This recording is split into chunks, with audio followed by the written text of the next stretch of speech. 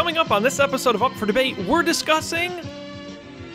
Matt doesn't remember the topics. This is a surprise to him. We're discussing idioms. That's right, your favorite common phrases. They have interesting origins and fun times. We're going to go through it all. It's coming up on a brand new Up for Debate. This is Up for Debate, episode 98, recorded December 20th, 2017. Idioms for idiots. Hello, everybody, and welcome to this episode of Up for Debate, the podcast that can talk about anything and often does. I'm Sean Jennings, joined by a man who would never throw the baby out with the bathwater. It is Mr. Matt Mariani. Well, Sean Jennings, 2 birds in the hand are worth 3 in the bush, or something like that. Matt, it sounds like you're giving me the cold shoulder. Well, it looks like you are the cream of the crop. Matt, I think we need to bury the hatchet. Oh, what, cat got your tongue? It looks like I'm in a pickle. Etc. Yes, that's it. We were doing idioms this week. That's where this is. We need to really stop before we get too much farther into this. But yes, we briefly mentioned this on last week's episode. We talked about don't look a gift horse in the mouth as part of our gift giving episode, and this ended up being a kind of a fun idea because we use these phrases all the time, and they're hundreds and hundreds of years old, and we still use them even though they don't at all apply to our lives. And I love some of the stories behind them. In fact, Matt, one I know I use a lot, which is gangbusters, right? You've noticed I say things are gangbusters. I do it on the shows all the time when I'm talking about something really positive. And I said, where does that come from? Do you know where gangbusters comes from? My guess would be like a 1920s gangster source. That is they used to go in and bust up gangs. That's very close. It was a 1930s radio program called Gang Space Busters. And that's where the phrase came from. Some of those old radio programs, I think they're worth a listen. I think if you have any spare time, is there a podcast out there that plays exclusively old, like broadcasts of old shows from like radio shows? Well, I know a lot of them are archived, so you can just go listen to the original recordings. I don't know if anyone's done it in a podcast feed. I do know there are some podcasts, or at least there were, where they were trying to write new programs in the style of 1930s radio, but for podcasts, with the sound effects and sort of that sort of storytelling style. I don't know if that ever really caught on. I like that. It was like when The Artist came to theaters. I thought that the time I think people could have tried to a little bit of a revival of silent film. I would go to see a silent movie, wouldn't you? No, probably not. I think really? I think sound is a pretty big component. I would absolutely. Like, after watching The Artist when it came out in theaters, I could have easily gone into see 100 silent movies after that. But it's one of those things where it's like it's good that they did it once in The Artist, but I couldn't do it once really well. It reminds me of, did you ever see Birdman with Michael Keaton? Yes. So how the film was or at least it was like edited to look like it was shot in one long take. I love that. It looked so cool. But again, they did it really well. No one else needs to do it. Like, I couldn't handle if every movie was shot that way, but it's just cool that they did it. No. Yeah, that was a little extreme. But it was great. It was great to see. I don't think it would have lent itself well if like a whole genre developed out of that. Well, that kind of happened when like Inception came out, which, cool looking movie, and they did some cool stuff, and then every other movie tried to rip them off, and it just did not work. Mm-hmm. So, oh well. So now we're talking idioms. Do you have any particular ones you're a big fan of? I've got a list here that we can jump in and dive into, unless you have some that maybe you use often, or... I've always wondered about one idiom. When you say that when you say that somebody is turning a blind eye to something, I've always thought that to turn a blind eye was an interesting idiom. Like, where does that come from?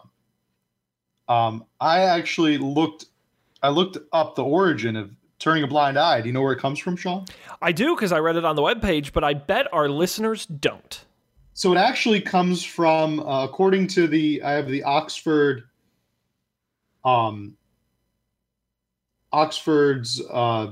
grammar source here, Oxford Grammar. And to turn a blind eye actually comes from famous English naval captain or naval hero, Admiral Horatio Nelson, who during the Battle of Copenhagen in 1801 allegedly raised his telescope to his blind eye. He had one eye was blind. He could only see out of one eye, and he put his telescope onto his blind eye, thus ensuring that he would not see any signal from his superior, giving him discretion to withdraw from battle. He's turning his blind eye to whoever the officer in charge was, because he wanted to stay in the battle and not withdraw. So, interesting. I think one way we can kind of put a spin on this episode a little bit is I read through a lot of these today before in preparation, and I'm convinced at minimum 50% of them are complete bullshit. Like, they are just made up. Like, they didn't know where it came from, and so they just made up, like I would do. Like, they just made up something. Sure. And so I think we should rate these on a bullshit scale. Like, how BS are these? And the turn to blind eye one, I think it's a little bit bullshit. I'm not buying. I believe there was Horatio Nelson. I believe he had a blind eye. I just think, and the phrase may even apply to him, but this sort of like very specific story of at a certain battle that he used the telescope. Like, why would he put it up to his blind eye? Like, he knows it's blind. That doesn't even. Well, because he wanted to make it look like he was acknowledging his superior officer by like looking at his so the officer's on a different ship, giving him orders, probably with a flag or something. Telescope, but he's holding this telescope up to the blind eye so that he could ignore the order to withdraw. But then why wouldn't he just put it up to his regular eye? Like, you could just fake it with working eyes. Yeah, I don't really know. Well, I mean, because then he can give the excuse like, "Oh, I was holding this out." But then it makes him look like a dumbass. Yeah, then he's like a dick or a moron. Like, I take your pick. Like, I don't know which is which. I don't know. Matt, maybe you buy it a little bit more than I do. No, I really don't. I don't really buy that one. That was a stupid one. I just picked it. No, it's a cool story. No, I like the story. Like, it's such a weird story that I like it. I just don't think it's true. Or at least parts of it aren't true. Oh, do you know where the comes from? And you're reading a mystery story, and there's a trail you're following in it, and you're really convinced that this is going to lead to something. This one character seems really suspicious, or this one motive is really, makes a lot of sense for this character to have. They were accused of doing. It turns out that it's a red herring. Boom. The author has falsely planted it in your path. Do you know why do we call it a red herring, Sean? Why is it a red herring? I actually do know this one, Matt, and I'm happy to tell you. And it's interesting because this is one of several idioms that relate to hunting dogs, which I think is fascinating. Barking up the wrong tree is another one where hunting dogs chasing their prey up a tree, and the dogs will bark even if the prey is no longer there. They're barking up the wrong tree. But the red herring comes from the fact that hunters would put out, red herring, of course, being a type of fish, would put the fish out in the fields or wherever they were training the dogs and would try to distract the dogs with the smell of the fish as part of their training. And it would be a red herring, a distraction of the dog away from its actual prey, and they would use it as a training tool. Yes, indeed. And that one makes a lot of sense. Right. I see. I had absolutely no idea where that origin came from. I thought that was a good one. That's a good one. Thumbs up for that. Thumbs up. Yeah, no, we should use that one more. It sounds very smart when you say it. A red herring. Now, Matt, I bet you know this one. Do you know where Bite the Bullet comes from? I've heard a couple of variations. And the familiar with is, so back in early times of war, so like 18th century, 19th century wars, when surgery was being performed, the patient would have to bite on a bullet to basically as a means to control the pain that was going on during the surgery, and also to prevent them from biting off their own tongues. Because what would happen is they would bite so hard they'd either break their teeth or they would bite off their tongue to try to stop the pain. So they would give them a bullet to bite on. That's where Bite the Bullet comes from. There you go. Very good. And that's a good one. I like that. It's kind of a unique one in history. I was thinking for a second there, like, but wouldn't they just break their teeth on a bullet? But, I think the bullet casings back in Civil War times, they probably were a lot softer metal than they are now. Oh, yeah. Yeah, I think they might chip a tooth or something like that, but I don't think they would. Probably the least of your problem. Tongue. Yeah. Also, at the caliber of the rifle might have been bigger too. Mm-hmm. That, however, I think was only in extreme circumstances. Usually, they'd get people good and drunk. They'd get people like real drunk before they operated on them, like the world basically. Mm-hmm.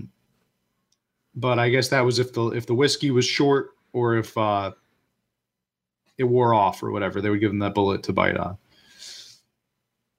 Usually when they were performing amputations in the Civil War. Gross. The American Civil War. Yeah. Very gross. Mm-hmm. Speaking of gross, Matt, do you know Mad as a Hatter? Do you know this one? My guess, it's got to have something to do with Alice in Wonderland, right? Wrong. Nope. Nope. It's actually from the 17th and 18th centuries, well before the book was published. What it was is hat makers in France used mercury for the hat felt. And the Mad Hatter disease was the effects of mercury poisoning marked by shyness, irritability, and tremors that would make the person appear mad. Which is screwed. Okay. That is messed up. So the Lewis Carroll, author of Alice in Wonderland, actually got it from existing idiom. Mm-hmm.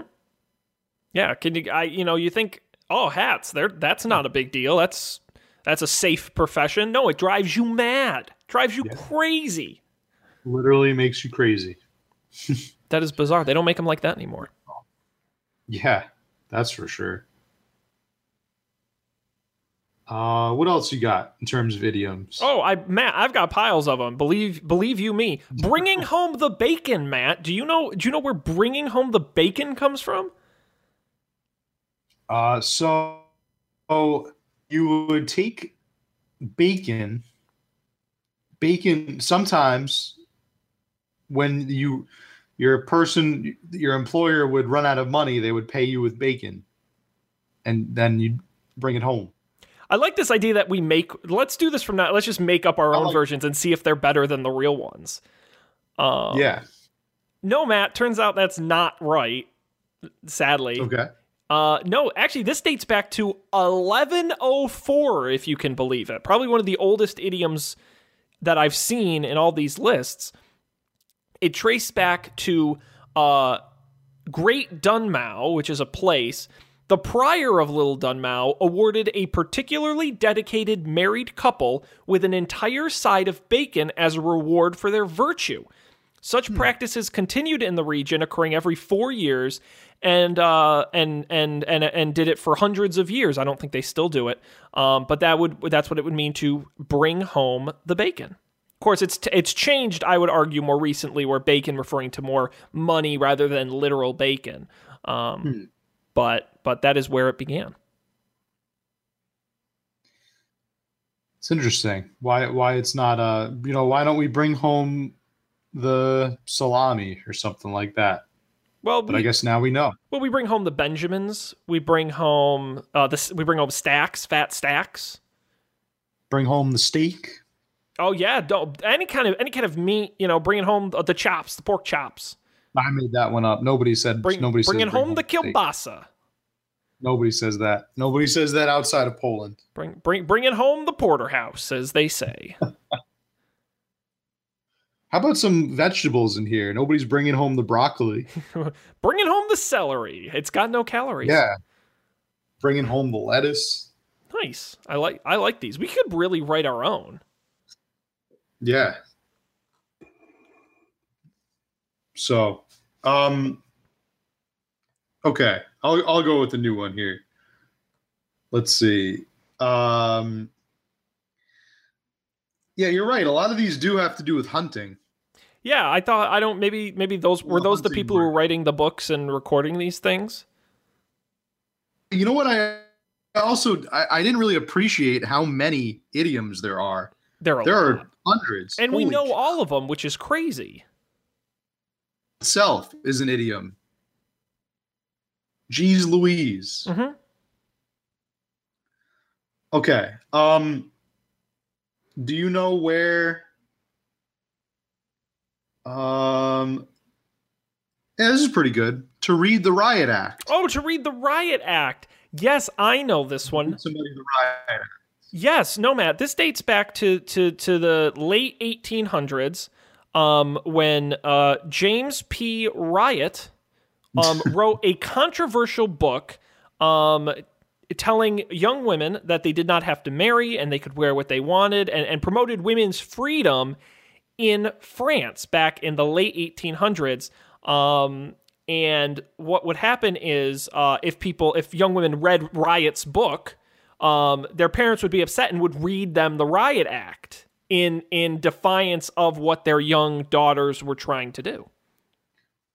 I'm not sure if any part of that was correct, but it was creative. It was a little imaginative. I'll give you that. So actually, there actually was a real act called the Riot Act. It was passed by King George I. Oh, the best George. In 1714.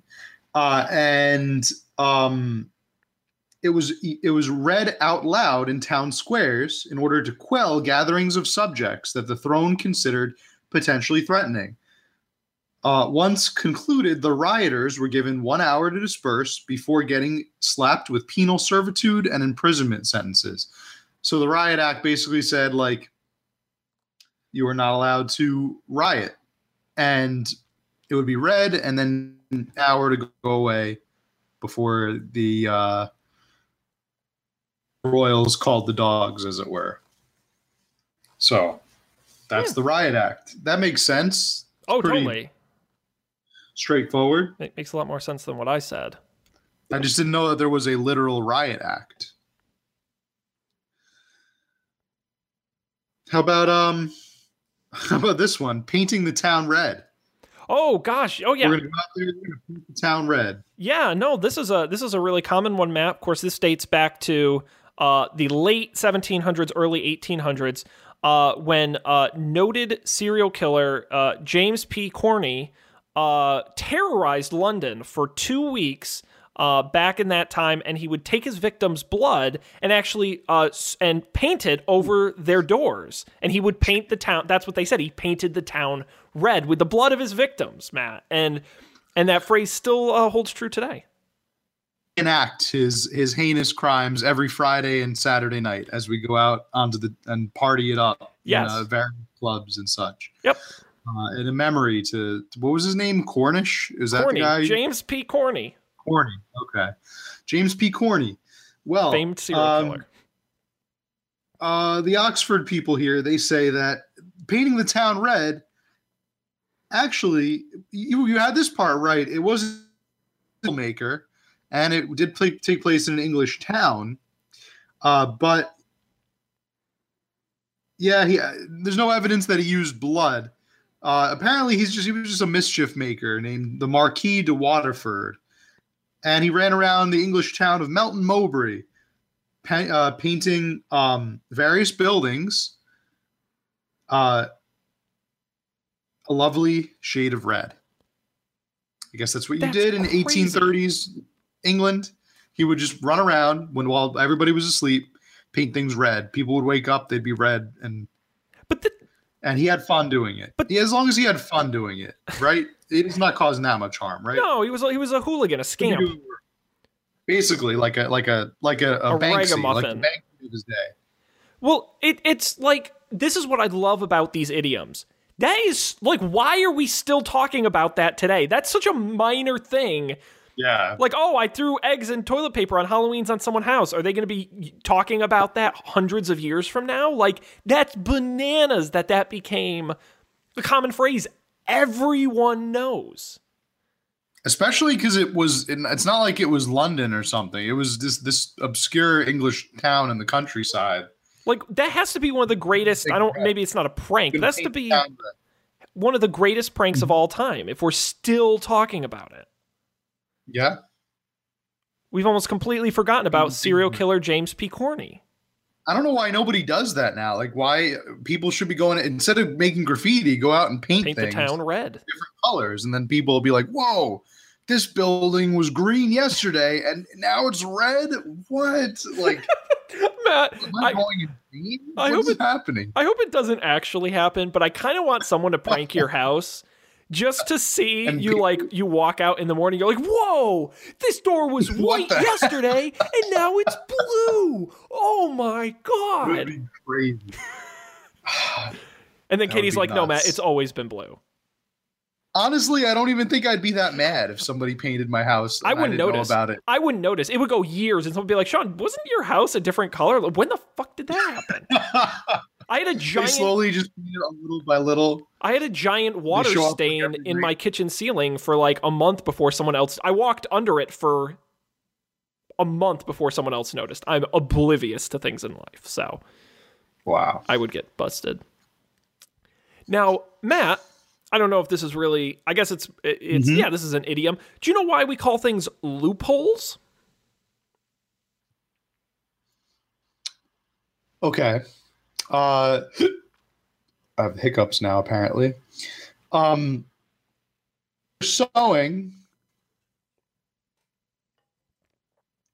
you have to create what are called loopholes in whatever textile you're sewing so that you can fit like little secret things in them.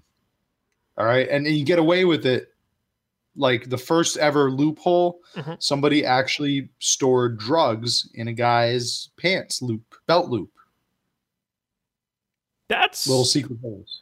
That's basically right. I mean, you're like, really? You're pretty close. Let me read you the actual answer and then you tell me how close you were. I made that up. Okay. Well, let's see. A loophole comes from the Middle Ages, and it was a small slit-like opening in a castle wall that men would fire their bows or later musketeers through. The only openings in a seemingly impenetrable wall were these slits where a child or small adult could squeeze through, thus a loophole is a small opening or out in a seemingly airtight law, which only the clever few can use. Now, why do these loopholes in castles exist? This seems like a major oversight. Well, because you have to like attack people on the other wall. Some, I guess, maybe from the top, but they're so small, only a child or small adult could fit through them.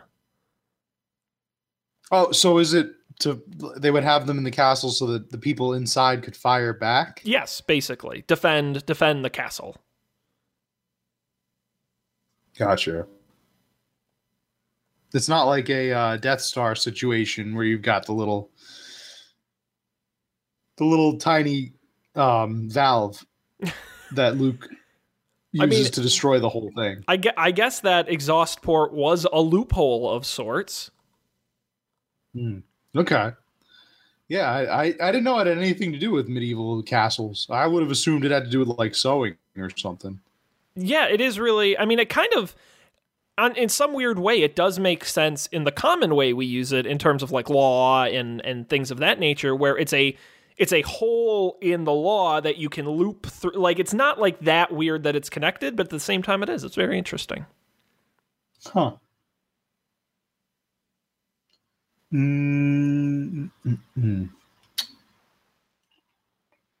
This is riveting radio. Yeah, I'm looking up one particular.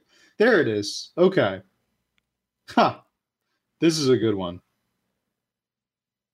Sean Jennings. Oh, I know the origin of that one. May 1991, North Adams, Massachusetts. Baby boy. What it means. I have one that actually kind of segues into another one. Okay.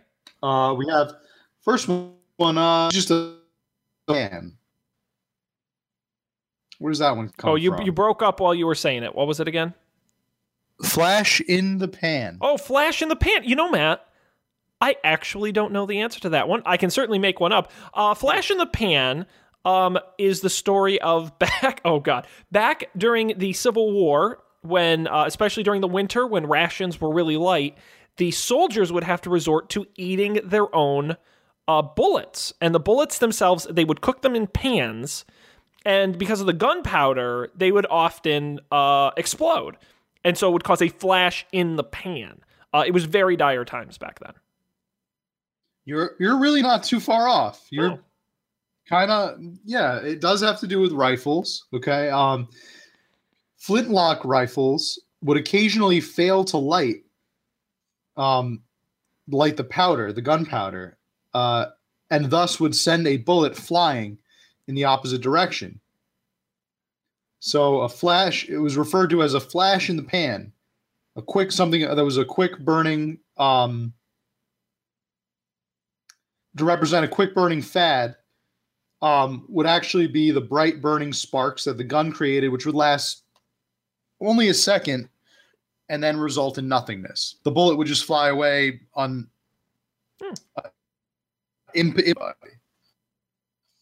it's a flash in the pan. So like a malfunctioning rifle, basically. Sounds very dangerous.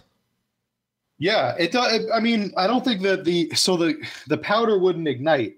So it would just kind of spark, but it wouldn't ignite. So the bullet wouldn't, I think it would just kind of fly out of the gun, but not with enough force to hurt anybody. So like it would go elsewhere. Right. Perhaps. This idiom kind of relates to another popular idiom, Sean. You ever hear that something is selling like hotcakes? Oh my gosh! Of course I have, Matt. Things selling like hotcakes. Like hotcakes. Very popular. I know the origin of this one. I think this actually comes from comes from people who really like hotcakes buy a lot of them. And so they sell many, because you usually, like, who wants one hotcake? I feel like it's a multiple item purchase. Well, hotcakes actually were at one time, and I think they still are, like the most popular food item. Like people will go nuts for hotcakes. Like nuts. Now by hotcakes we mean basically pancakes. Flapjacks. Flapjacks, Short stacks. somersaults, Jimmy John's, chimichangs, circle discs, flatbread, potato quiche, gabagool, whatever you call pop pancakes. Yeah, all of those things, they're very popular in this nation's culinary heart. So to say something selling like hotcakes, it means you better get them real quick, or you're gonna be without hotcakes. So that one literally has no origin or alternate. It's literally just hotcakes sell a lot, selling like so it could be like selling like any selling like iPhones. It could be like selling like any popular thing. Yep, basically. You know, Matt, detective says that's true. So, well, Matt, interesting. Here's a bit of a trivia question for you. You may not know this. I used to work at a supermarket back in my high school days. Big Y, shout out. Only the best from their family to yours. And do you know what the most popular item we sold in the store? We sold more of this item than any other in the entire store. It was not hotcakes. I will tell you that. We did not sell hotcakes. We should have. We might have sold a lot of them. Bananas. Shit. Oh my God. He gets to give this man a trophy. Whoa. He crushed it. Very good. Yes, we sold more bananas than any other food item.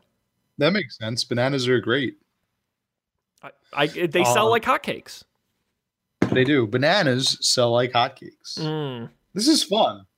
I gotta keep doing this. Well, I got one for you, Matt.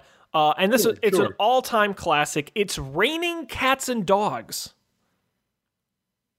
Mm-hmm. Do you know the origin of this one? Cats and dogs out there. I think does it come from an old Norse myth about cats and dogs falling from the sky because like Thor got really mad and cheated on his wife.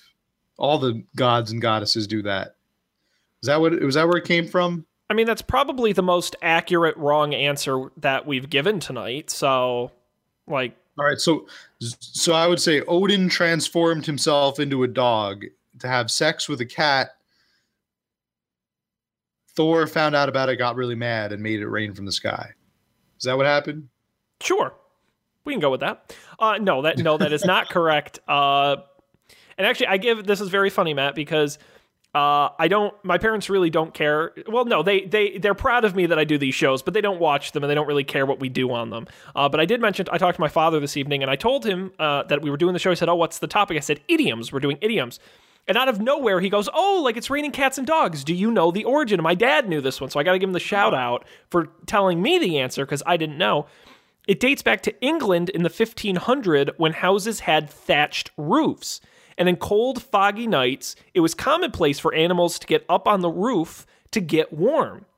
And so cats and other small animals like mice, bugs, and the occasional dog would wind up on the roof. And when it rained really hard, some of the animals would slip off the roof and either go through it or wash up in the gutters and fall onto the street. It was raining cats and dogs. Ah, very, very interesting. I don't think we have that problem anymore. I beg to differ. Are there a lot of cats and dogs up on your roof? Oh, yeah, all the time. You have no idea. Cats, dogs, turtles, snakes, chinchillas. Yeah, it's bad. You got a wildlife problem. I think so. It's a veritable menagerie, Sean. Oh, God. Whoa. Hey, that's a $5 word right there. How about this one? Coming to you live from the Oxford Book of Idioms. How about, whoa, you're really mad, Sean. You better cool down. Right now you're flying off the handle. Oh, flying off the handle. Oh, of course. This one refers to, I know this one actually, and this one refers to Joseph Handel. Joseph Handel, who in the mid 1800s, when he was very upset and very mad, he would get into his airplane and he would do aerial stunts. And it became quite a show. People would even purposefully get him mad to see his amazing aerial tricks.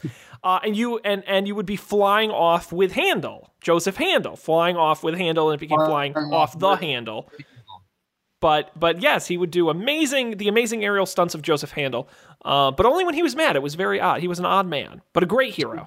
Did you buy tickets to fly with Handel, flying off with Handel? Yes, exactly. And he would just fly you off places. You don't know where you're going to go. No, well, but he was mad, so he'd get you, if you had a fight with him, he'd get you in the plane and then like do crazy, you'd be like sick and nauseous and like, no, please don't kill us, and he never would, but you'd be flying off the handle. I can't tell you how unimaginably accurate that was. Nailed it. I knew that one. Actually comes from not a person named Handel, but it comes from the handle of a certain tool that was very popular in the pioneer days of the United States. Pioneers would always go out west with their trusty axes, their hand axes. These axes were not very reliable, so occasionally, due to poor design, would result in the head unexpectedly zooming off of its handle. Many people found this to be an apt metaphor for passionate bursts of rage, eventually birthing the phrase that we still use centuries later, to fly off the handle. Wow, that's a weird one. Yeah, I don't know if I buy this one. This is a strange one. Your BS meter's going off a little bit? Yeah, all right, so you're chopping wood with your axe. Because it's hot out and you're doing a lot of work chopping, and all of a sudden, boom, you flip it the handle might fall when you flip it back, like to raise it above your head. It could fall on your head and make you really mad, or just the act of it falls off and then you go lunge forward and maybe fall could get you really mad. And off what happens when you fly off the handle. It's very strange to make that connection and for that to have entered our language, but I like that to me, that makes me kind of appreciate this idiom even more. I feel like it's a little too specific, only because when you it's raining cats and dogs, that probably happened to a lot of people's houses, all across England. So I kind of get that, but how specific is this where it's people who did enough axe work and were angry this happened to, and somehow it's spread? I don't know, it's just a little too vague. I think it's just a matter of the notion, the work itself is making you mad, and now all of a sudden your tool broke, so you have to go buy another one, which was probably really, really expensive in those days because you were a pioneer and you had no money. Mm-hmm. And if you didn't buy another one, your livelihood was gone. So all really, really mad. Things were tougher back then. Probably made you want to go shoot a buffalo or two or three, 400. Well, Matt, to replace that broken axe, it would probably cost you an arm and a leg, Matt. Do you know where the phrase "cost you an arm and a leg" came from? Why, yes, I do. And you would, back in the Middle Ages, would actually ask for arms and legs as payment for their services during the bubonic plague. They would take healthy arms and healthy legs, and they tried to amputate the sick arms and sick legs from people who had the bubonic plague and sew the healthy arms and legs back onto them in a kind of Frankenstein to heal them of their plague. And they took their arms and legs as payment. Vicious cycle is what it was. I can think of 7 things that were wrong. What you just said, I'm sorry. Oh, points for effort. No, Matt, turns out that is not the correct answer. I don't know where they got all those healthy limbs, but maybe they were painting the town red with limbs. But in case you're curious, costing an arm and a leg went back to paintings. Back when there weren't cameras and everyone was painted, believe it or not, and to me this is crazy, portraits were charged not by the number of people in the picture, but by the number of limbs that were painted. If you wanted a cheaper painting, it would cost an arm and a leg. You had to charge more because it was more difficult to paint those. And that is potentially I don't think it's the full reason. Part of the reason why they do those photos where their hands are in their shirt or an arm is behind the back, it's simply to save on cost. Oh, really? That I did not know. Yeah, that's a fun one. I did not know that. So it would cost more money to paint their arms and legs. Yes. Rather than the neck up. Okay. Yep. So that's why you don't see a lot of legs. It's all waist up, or the hand in the jacket, or behind the back, or It was just that's where the cost came in, was the limbs. That's where they get you. Very, very interesting. Okay. Well, with that one, I think you just let the cat right out of the bag. Oh, no. Get that cat back in that bag. I don't know if we can get it back in there. I don't know if we really want to get it back. We'd kind of lose the meaning of the idiom, which is what exactly? Oh, letting the cat out of the bag, Matt. This is a very interesting one. This goes back to the beloved Broadway musical Cats. It's a recent one. This one isn't as old as some of these other ones. It caught on very quickly. And what happened was the creative mind behind Cats. Who's the guy who wrote Cats? Shit. The famous musical guy.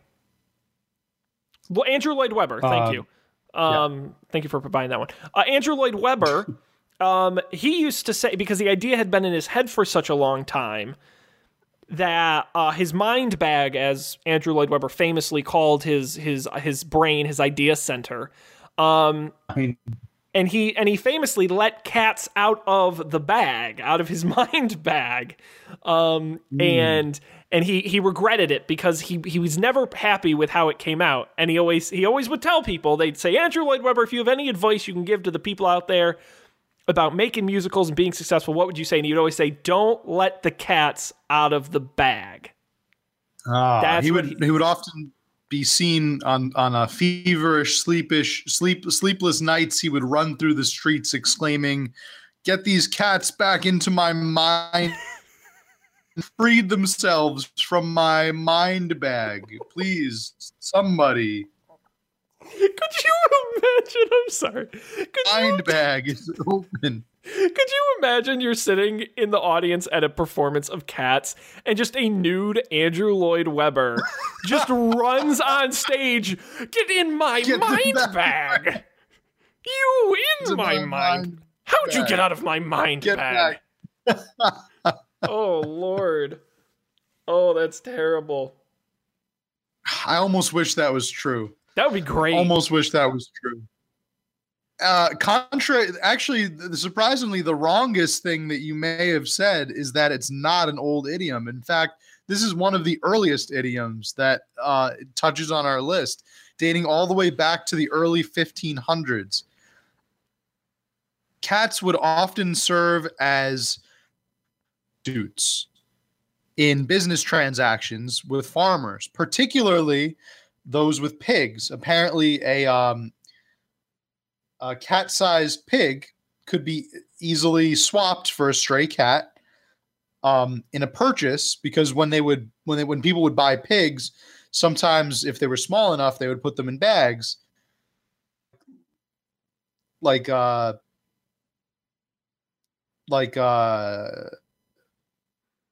sackcloth type bags. They would put them in the bags so that the pigs would go with them willingly, and it was just easier to kind of herd them that way. So sometimes people would put like a cat-sized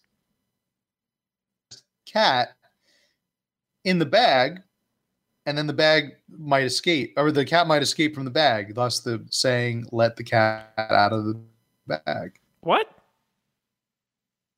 You lost me sort of in the middle there. So if I understand this correctly, Farmer Matt, you and I are conducting a transaction. I am perhaps purchasing one of your your famous cat-sized pigs that you're just known all the world over for, a pig exactly the same size and weight of a cat.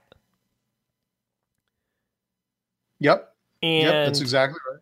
And I give you my shekels, and you give me a burlap sack with some sort of animal in it.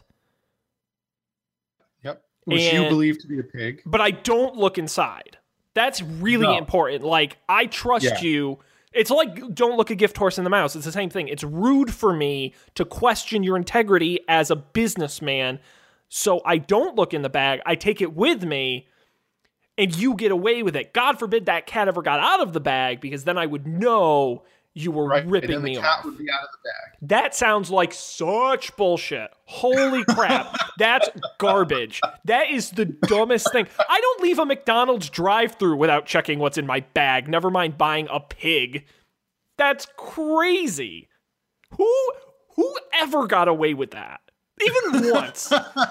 I'm sure someone Apparently, tried. enough people did. No, stop that. I don't believe that for a hot minute. No. One guy tried it once, and they're like, what the hell is this? This is a cat. I did not buy a cat. I wanted to buy a pig, a cat-sized pig. So that was one theory, Sean. I found another theory that may satisfy you, because that evoked such animosity from you. I decided to go ahead and look up another origin story. This one says that it may refer to the whip, the instrument of punishment once used on royal navy. The instrument was reportedly stored in a red sack. Who revealed the transgressions of another would be letting the cat out of the bag, as in the cat o' nine tails.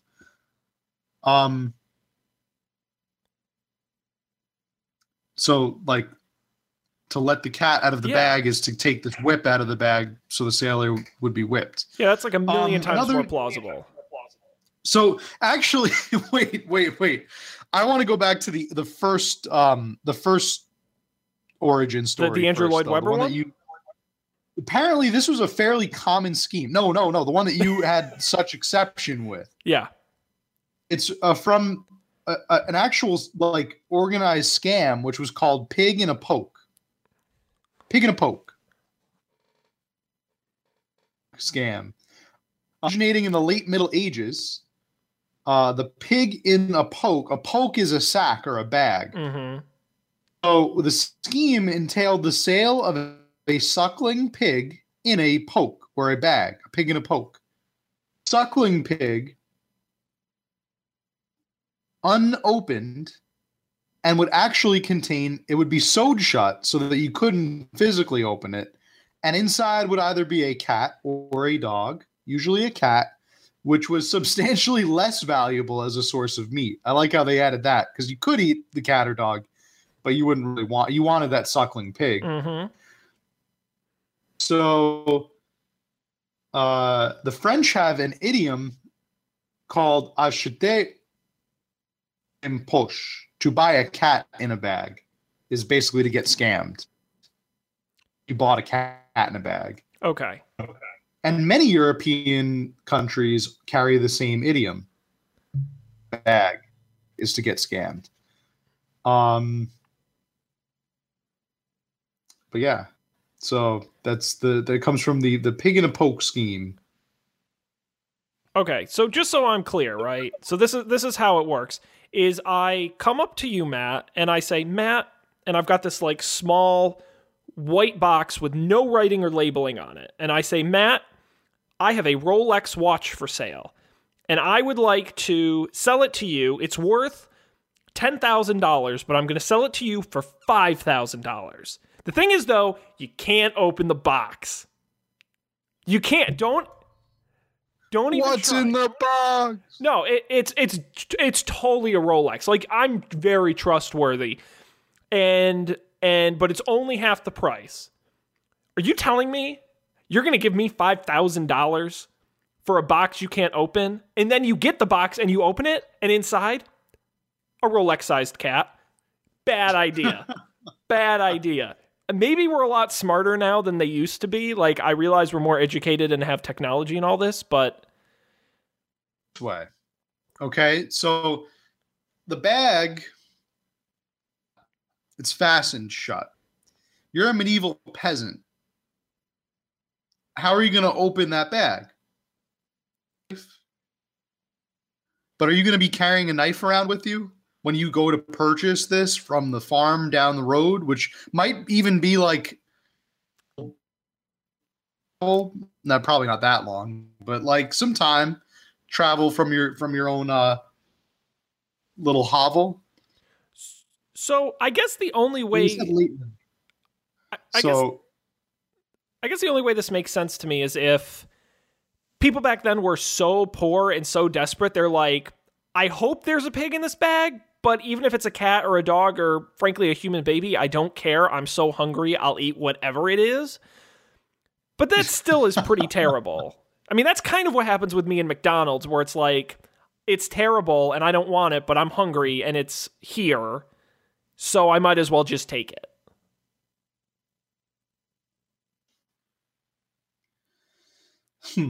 Yeah. It's a strange one for sure. I think it can be justified. Just the fact that this scam is like a well-known scam that like probably many, many times. See, is very interesting. I would rank the likelihood of accuracy of these origins in like most accurate is the whip in the bag.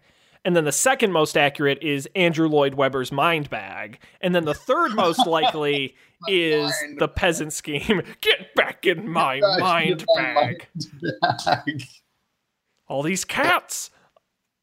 Mind bag. This may be like the third best original character we've ever created on the show. Insane Andrew Lloyd Webber.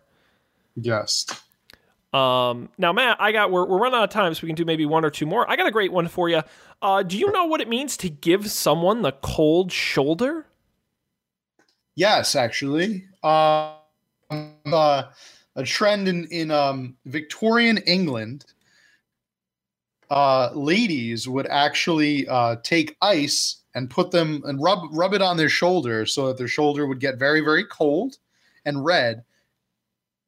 You showed that red shoulder to someone, it meant that you were shunning them from society. It was a huge public disgrace to give someone the cold shoulder.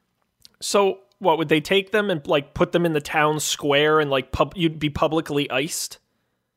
It would be, yeah, the cold shoulder. Now I have an even better one. Okay. I remember the real origin for this one. Gotcha. There was a prankster, French village, and his name was Pierre Jean-Louis Poisson. And Jean-Louis would run around to the village people with ice in his hands, and he'd sneak up behind them. He'd be very stealthy, and he'd rub the ice on their shoulder while they weren't looking, and then he'd run away. And they were like, "Oh, I've been given the cold shoulder." It grew to such enormous popularity, it's believed to have caused the French Revolution. Oh, well, this is why the kids today are still running around giving people the cold shoulder. You know, youths today. Mm-hmm. The youths. So why? Oh no, you were right.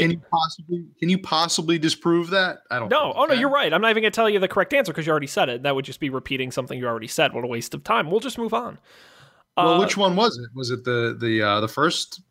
Well, you technically were closer. It does come from medieval England, so you actually were sort of on the right path.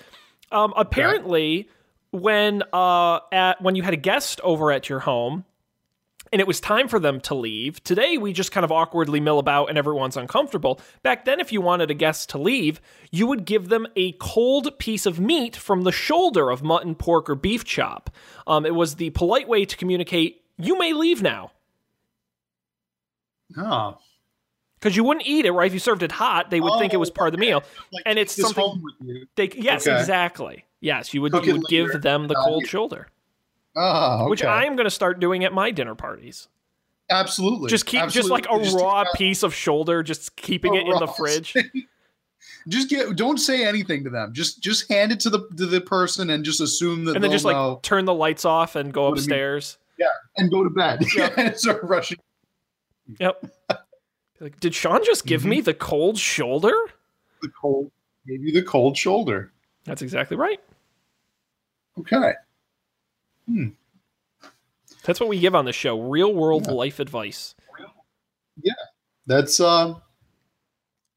helpful for sure. And I recommend you try that at your next dinner party. Impress your guests. A cold shoulder makes a great gift all year round. There's one idiom that I really want to know the solution to. Okay. I think I just found it. Okay, I had to look it up real quick because I forgot. Okay.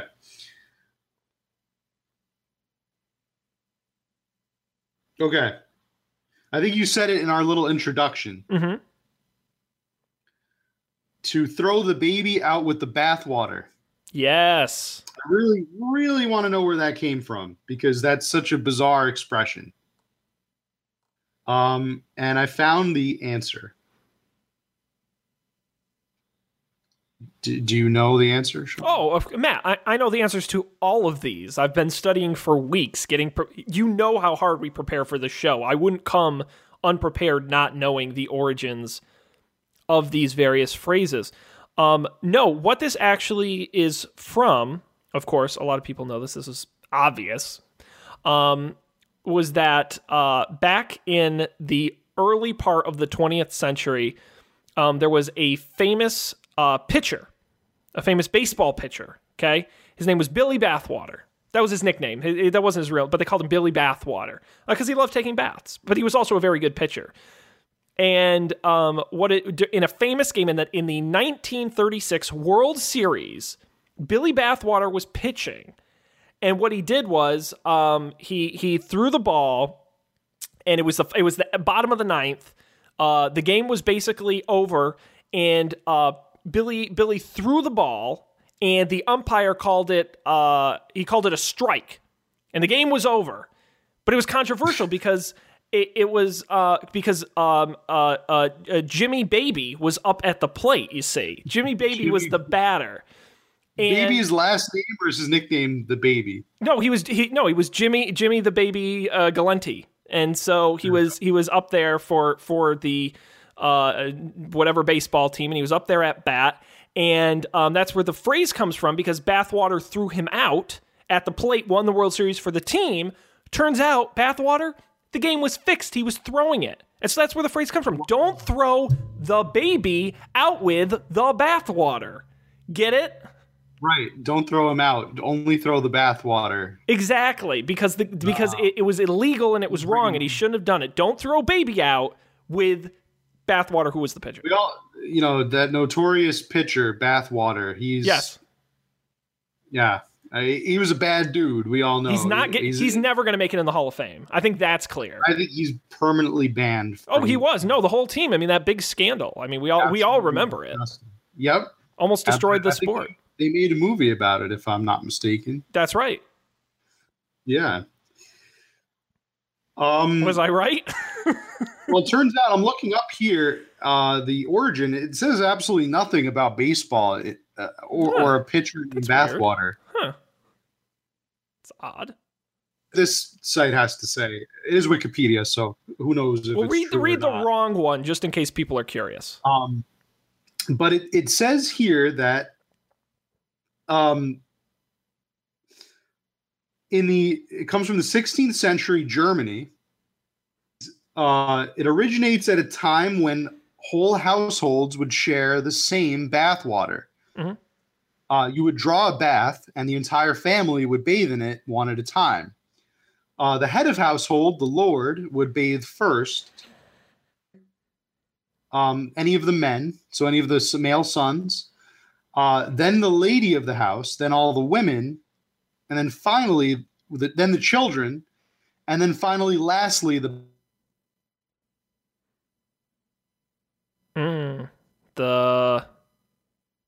We lost Matt for a second there. I think he was going to say baby. I think the baby bathed last. And that's where the phrase came from, because they would, after the baby was done, they would throw out the bathwater. So, you wouldn't want to throw a baby out with the bathwater, which is yes. Thank you, Matt. I wrapped it up for you because you were frozen for the whole end of it, but I concluded it. Sure. Don't throw out the baby with the bathwater that you can't see the baby in it.